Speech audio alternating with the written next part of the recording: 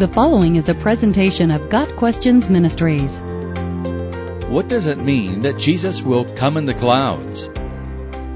Revelation 1 verse 7 says, "Look, he is coming with the clouds, and every eye will see him, even those who pierced him, and all people on earth will mourn because of him. So it shall be. Amen." This verse brings together two other passages, Matthew 26 verse 64, in which Jesus tells the Sanhedrin they will see the Son coming on the clouds of heaven, and Zechariah 12 verse 10, which says that Jerusalem's inhabitants will mourn when they see the one they have pierced. Some have tried to allegorize Revelation 1 verse 7 by assigning various figurative meanings to the clouds.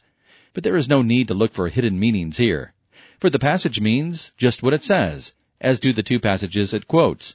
There is nothing more to make of the statement that he comes with the clouds.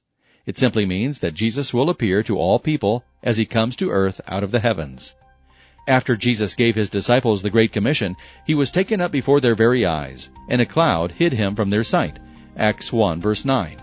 As the disciples stood there gazing after the Lord, two angels appeared and told them, "This same Jesus, who has been taken from you into heaven, will come back in the same way you have seen him go into heaven." Verse 11. A cloud is mentioned at his ascension, and the clouds are mentioned at his return. Got Questions Ministry seeks to glorify the Lord Jesus Christ by providing biblical answers to today's questions. Online at GotQuestions.org.